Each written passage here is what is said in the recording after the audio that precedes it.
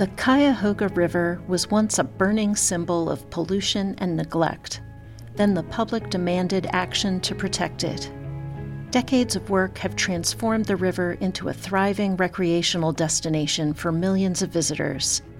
Today, this dedication continues with major restoration projects that are revitalizing waterways, bringing back wildlife, and making a major difference in the park. Want a dose of optimism this Earth Day? We've got you covered. I'm Jennifer Eric, and this is The Secret Lives of Parks.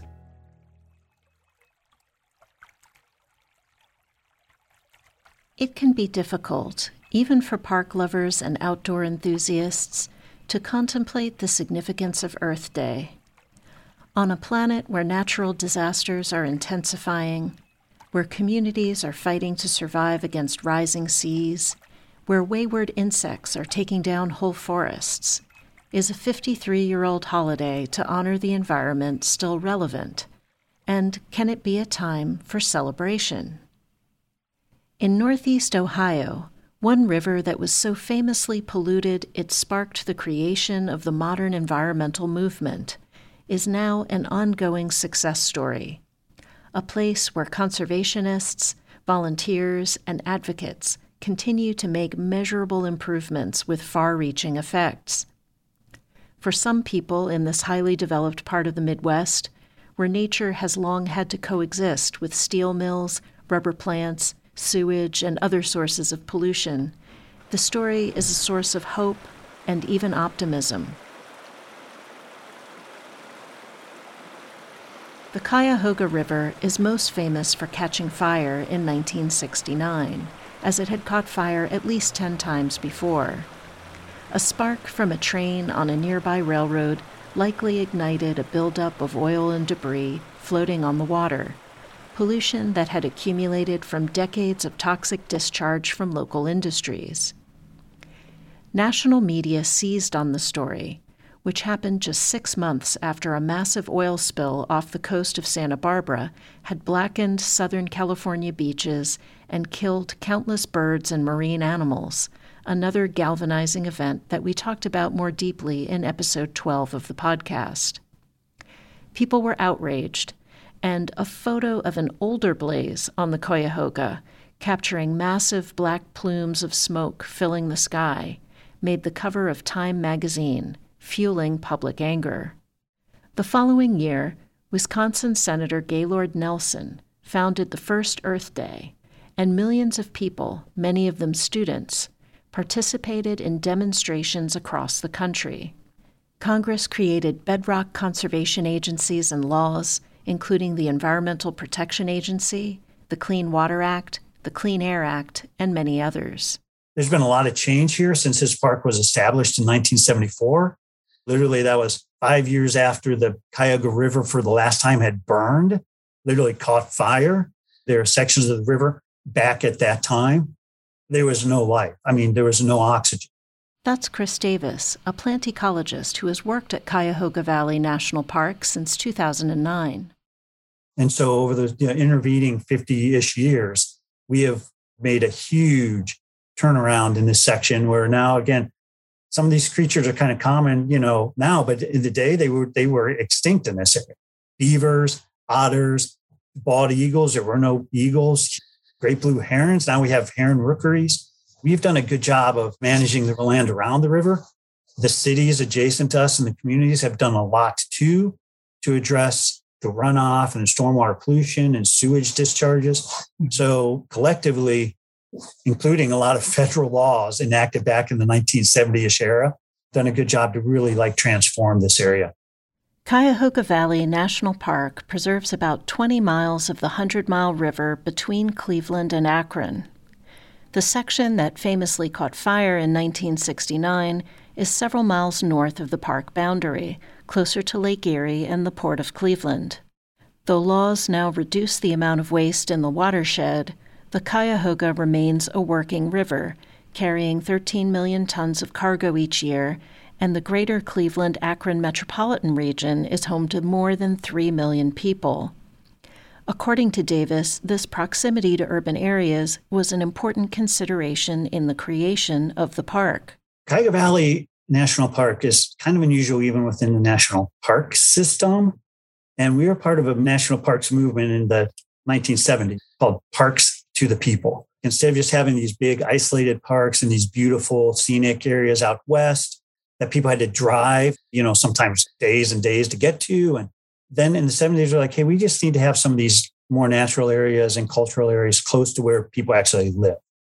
And we were one of those parks created between the cities of Akron and Cleveland to just provide a local site where local people, instead of driving all the way across the country, could just go to get out into nature. The result is that you can turn directly off the interstate and find yourself among miles of hiking and biking trails, several large, stunning waterfalls, a plateau with beautiful rock ledge formations, and a surprising number of trees. We have some big blocks of forest here. It's like a very developed part of Northeast Ohio. But, we have some patches that, are 1,000 acres or more. And that's really unusual here. Again, out west, even down south, totally like a postage stamp. But here, that's a cool little patch of forest. But being surrounded by so much development can create challenges for the ecology of the park.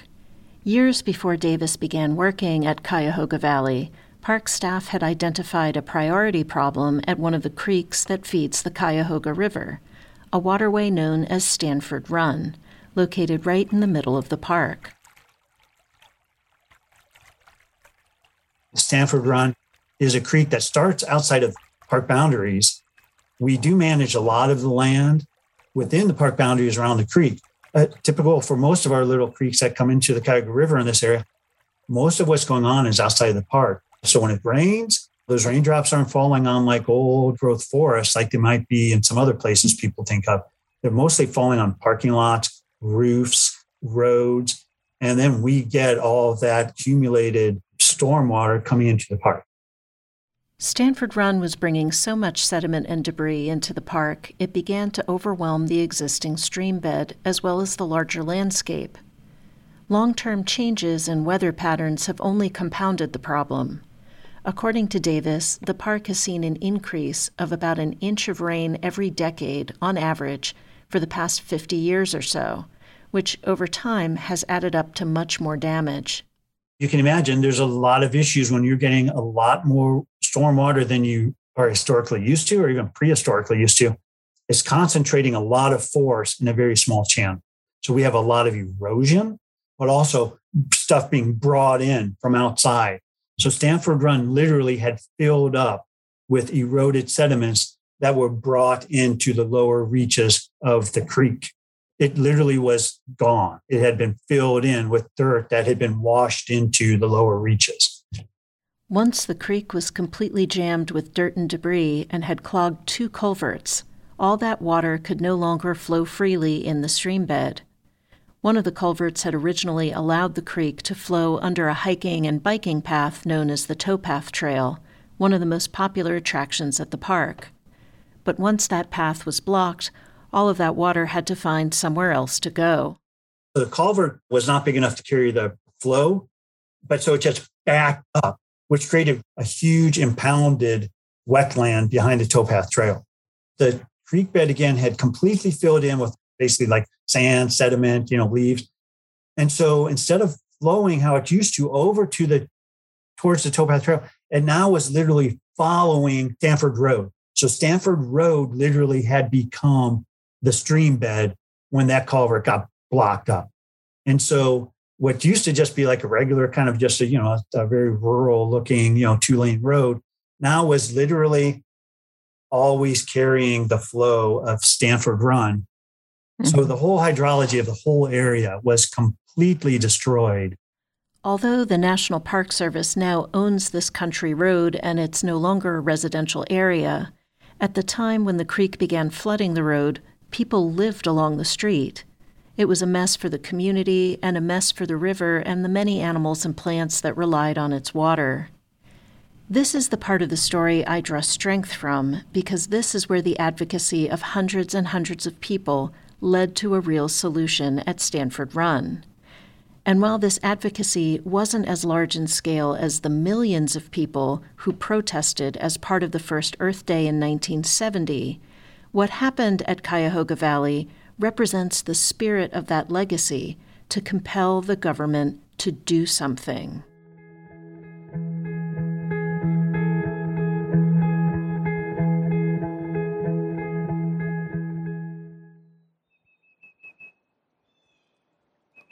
Cuyahoga Valley is one of 13 national park sites in the Great Lakes region, one of the largest freshwater ecosystems in the world. The National Park Service is one of 16 federal agencies that have been working since 2010 with tribal nations, state governments, and a variety of community partners to carry out the Great Lakes Restoration Initiative, a congressionally funded program run through the Environmental Protection Agency that supports restoration projects throughout the Great Lakes. The kinds of improvements Chris Davis and his colleagues needed at Cuyahoga Valley require millions of dollars and years of work, and the National Park System already has a backlog of expensive repair projects it can't afford to fix. But thanks to the Great Lakes Restoration Initiative, staff at Cuyahoga Valley secured the funding they needed to clear the creek bed, replace the culverts, and redirect this important source of fresh water back to the river. Water is a part of all of us. Just as we protect people with legislative practice and policies, we should protect water, right? Kira Davis, no relation to Chris Davis, is Great Lakes Senior Program Manager for the National Parks Conservation Association, a Michigan native, and a member of the Bear Clan of the Anishinaabe. Her deep cultural connections to Lake Michigan and the larger Great Lakes region shaped her life and led her on her path to becoming a water protector. She was recently named a North Star of Northern Michigan by Traverse Michigan magazine, and she speaks not just to the ecological significance of these parks, but to their emotional significance as well. I honestly don't think a lot of us in the Great Lakes communities could have gotten through COVID without what we have around us, surrounding us. We saw record numbers at the Great Lakes National Parks when COVID hit, and those numbers are still remaining high. And what it did is it brought comfort to Americans of seeing the beauty of this planet, of Mother Earth. We owe it to her to take care of her as she's taking care of us. But Davis is concerned that there aren't enough resources to care for these places, which are facing new and worsening problems from the changing climate and the strain of hosting more and more visitors. One of our parks up in the Upper Peninsula of Michigan on Lake Superior, Pictured Rocks National Lakeshore, it is the most beautiful park. And I don't know if people know this, but they've seen a 300% increase in visitation in the last 10 years. But with that 300% increase, we also have to acknowledge that they only have one natural resource staff at their park. So on top of being interpreters and making sure all Americans can access these parks, they also have to make sure that that water is protected because it's a part of us. Davis clarifies that the park does have seasonal and temporary rangers who help with management tasks, and that many projects are done in partnership with other agencies. But one full-time person to manage the entire ecology of a park that covers 42 miles of some of the most spectacular coastline and rock formations along Lake Superior, it just doesn't add up. Although the Great Lakes Restoration Initiative doesn't fund staff positions, it helps resource-strapped land managers make their limited budgets go a whole lot further. That is exactly the reason why we need to keep funds like Great Lakes Restoration Initiative in this basin. And on top of that, we need to align that with increase of operation budgets for the National Park Service so that they can continue to be the restoration leads in the Great Lakes and provide all Americans a good experience and maintain these parks for the next generations. Restoration projects aren't the only kind of work this funding supports. They're dealing with things like shoreline birds dying off on the lake shores of Lake Michigan. Obviously, if you have dead birds washing up on the shoreline, it does not entice people to go swimming, go kayaking, and use those waters. So Sleeping Bear Dunes National Lakeshore spent over 13 years trying to solve this problem of why the shoreline birds were ending up dead on Lake Michigan. And they've made huge strides and found solutions to dealing with the issue behind the shoreline birds. According to Davis, invasive mussels were contributing to the spread of bacteria in Lake Michigan. Fish were eating the bacteria and birds were eating the fish, eventually dying from botulism. Funding from the Great Lakes Restoration Initiative supported plans to study the problem and implement targeted strategies to control the spread of the invasive mussels and reduce outbreaks of the bacteria, helping the birds survive. Davis and other NPCA staff have lobbied for years to secure this funding to benefit all our Great Lakes National Park sites, including Cuyahoga Valley, and we continue to advocate for Congress to increase this funding. What you can do with the Great Lakes Restoration Initiative and what it provides for people like you and me, the stories are endless. And that's part of why I feel this is an important story to share, because it's an example of real-world advocacy in action. Since 2005, NPCA has co-led the Healing Our Waters Coalition, a group of more than 170 organizations that have flown hundreds of people year after year to Washington, D.C. to meet directly with congressional staff. And these constituents have brought their concerns about our Great Lakes parks to their lawmakers and demanded that they fund solutions that improve public lands. Over time, this has resulted in billions of additional dollars to support all of the projects we've been talking about in these parks and many, many more. In the case of Cuyahoga Valley, this made a tangible difference. Here again is ecologist Chris Davis. We had identified it as a problem long ago, but there was really not funding to take care of these kind of issues in general at this scale. This is a big project, thousands of feet of creek, basically gone. Culverts are expensive. And so, we just could not get the money. So it was on the kind of the list of to do for years and years and years. And then GLRI, Great Lakes Restoration Initiative, came along and started providing designated, targeted funding for this kind of work. About 2 years ago, a robust collaboration of local and federal agencies led by the Army Corps of Engineers completed the largest phase of the project, digging out accumulated layers of silt and debris from more than 2,000 feet of the creek bed, replacing the 2 clogged culverts with larger ones, and redirecting the stream to its original location. Park staff continue to work with volunteers, including thousands of school children, to reforest the surrounding area. The improvements Chris Davis has witnessed have been dramatic. Concerning water quality, we do have, some tools and equipment to actually measure oxygen and the actual quality of the water. But we also do a lot of fish sampling. Fish are a really good indicator of the quality of water. And so we've done a lot of fish surveys now in this restored section. And again, before we did the project, the creek was literally gone. It was running down a paved road. Since then, we found a whole variety of native fish. We have a whole variety of darters, which in general are indicators of water quality. We know it's doing better, and the proof is just in the species we see in there. The proof is also in the species around the creek. As soon as we finished this project and water actually started running through the restored creek channel, we had beavers move in upstream. Beavers generally, they hear running water and they want to stop it. That's just kind of what they do. And so as soon as we got that water running again, beavers moved in upstream. And then they create a whole system up there too that just provides incredible habitat for a variety of fish and insects and other creatures. So there's a whole bunch of indicators out there that this project really improved the overall quality of the environment in that area. And then word really got out. Immediately started seeing snapping turtles, for instance, in that creek. Snapping turtles are kind of common here, and they're not really like creek adapted, like kind of creatures, but there's big wetlands around it. But we just started seeing things like that. Frogs, again, just frogs, but all of a sudden they were back in the food chain.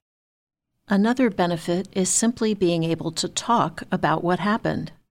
here's what humans did. This river was burning, literally burning on fire 50 years ago. Look, some of these creeks here, they no longer existed. And, look what's back. So it is kind of a cool story just by itself. Kira Davis emphasizes that without this special funding, the creek bed would probably still be a pile of dirt. Without those dollars coming directly to the agency, it could still be sitting there degraded and without the fish that you can see today in it. Without the Great Lakes Restoration Initiative, I don't know how long or how on hold some of these projects that are absolutely needed in Cuyahoga when they would have been taken on.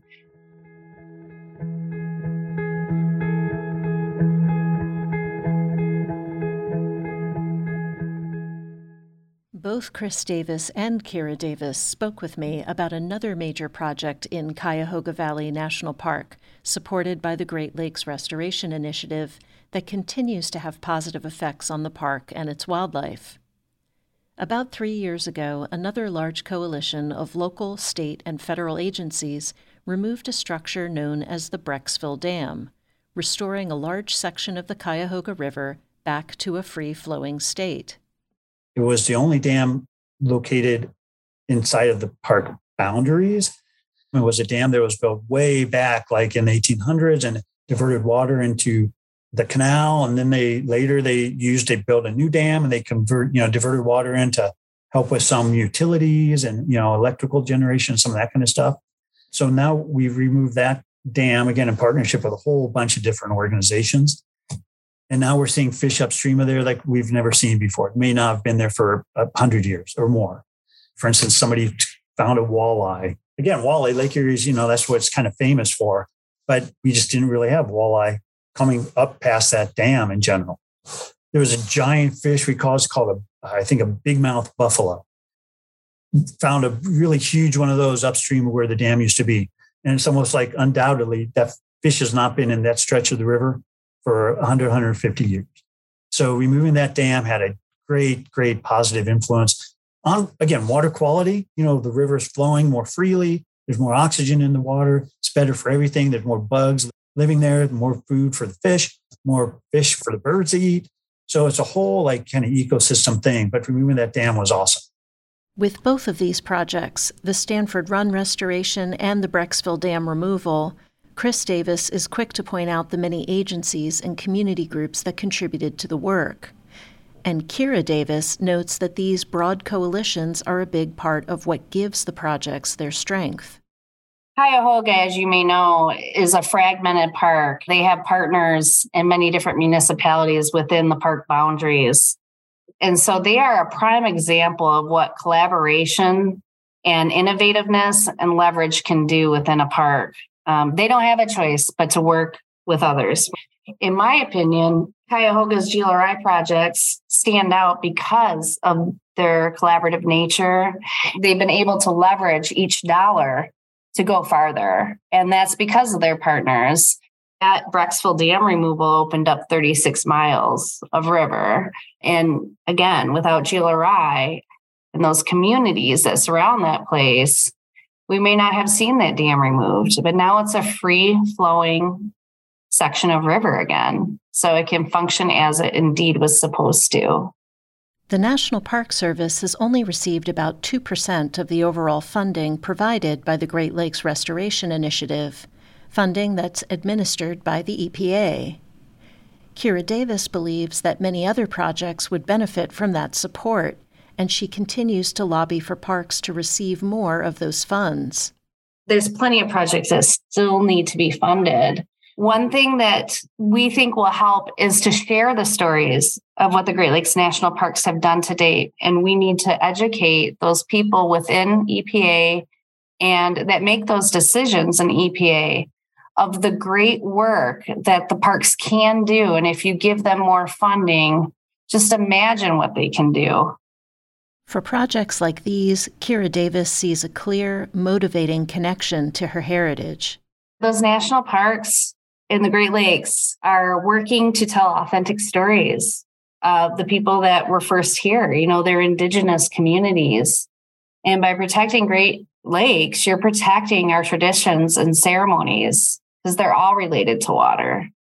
She finds optimism in this restoration work and in the youth carrying the larger work forward. I'm getting to be an older woman. Let's just put it that way. Okay. I'm close to 50 here. And I have had the opportunity to talk to so many youth, at least in Northern Michigan, about what's important to them. And it's interesting to me because when I grew up, I don't feel like I had the same appreciation and love as I do right now and perspective. But our next generations, I really feel the power within them to understand what's going on this planet.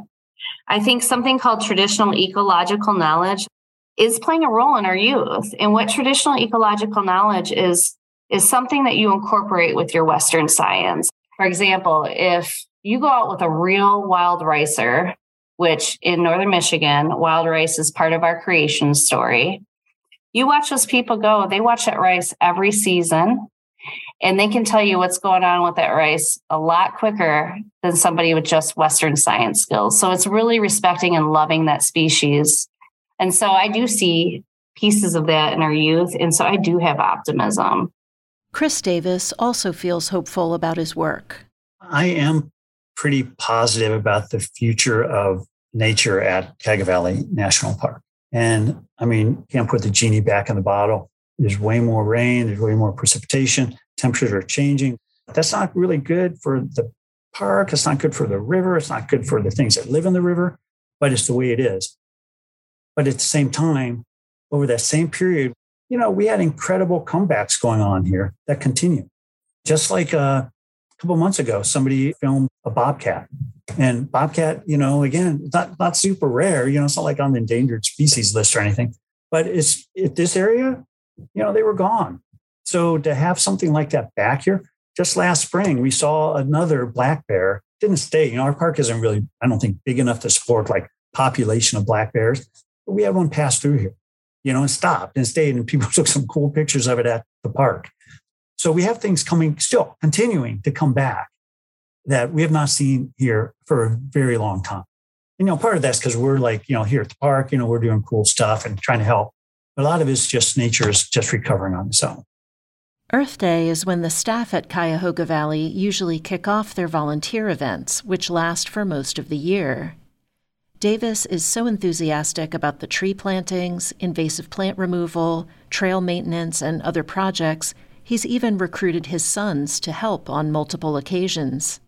Both of my two sons, one's a little older, but they've both been here over the last few years helping us plant trees. My older son might be coming in this afternoon to help us plant seeds in our greenhouse. So I think they think it's cool. We'll include a link to the volunteer calendar in our show notes.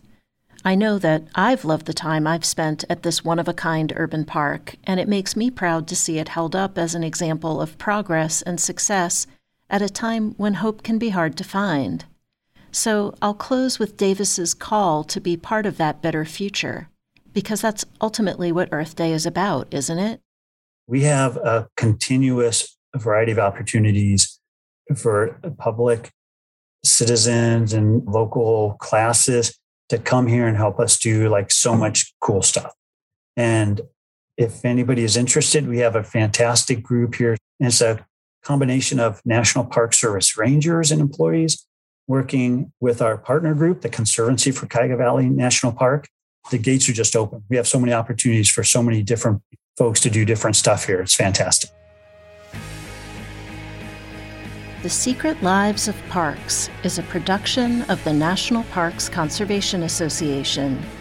Episode 18, Hope Along the Cuyahoga, was produced by me, Jennifer Eric, with help from Todd Christopher, Bev Stanton, Allison Heiss, Linda Coutant, and Vanessa Pius. Special thanks to Terrence Liggins for capturing the sounds of special places within Cuyahoga Valley National Park. Original theme music by Chad Fisher. Learn more about this podcast and listen to the rest of our stories at thesecretlivesofparks.org. Learn more about Cuyahoga Valley National Park at nps.gov/parks. npca.org/CUVA. For more than a century, the National Parks Conservation Association has been protecting and enhancing America's national parks for present and future generations. With more than 1.6 million members and supporters, NPCA is the nation's only independent, nonpartisan advocacy organization dedicated to protecting national parks. And we're proud of it, too. You can join the fight to preserve Cuyahoga Valley and all of our Great Lakes national parks. Learn more and join us at npca.org.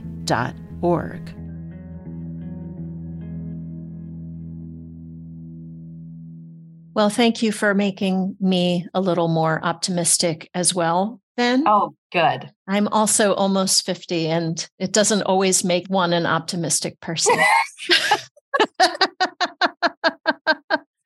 It's all about where the journey takes us, right?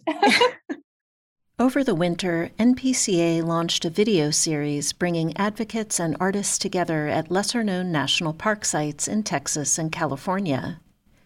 The videos showcased the deep connection community members have to these beautiful places and captured that connection in unique works of art. We concluded the series earlier this month, and you can watch all 4 videos at npca.org/Nature Valley.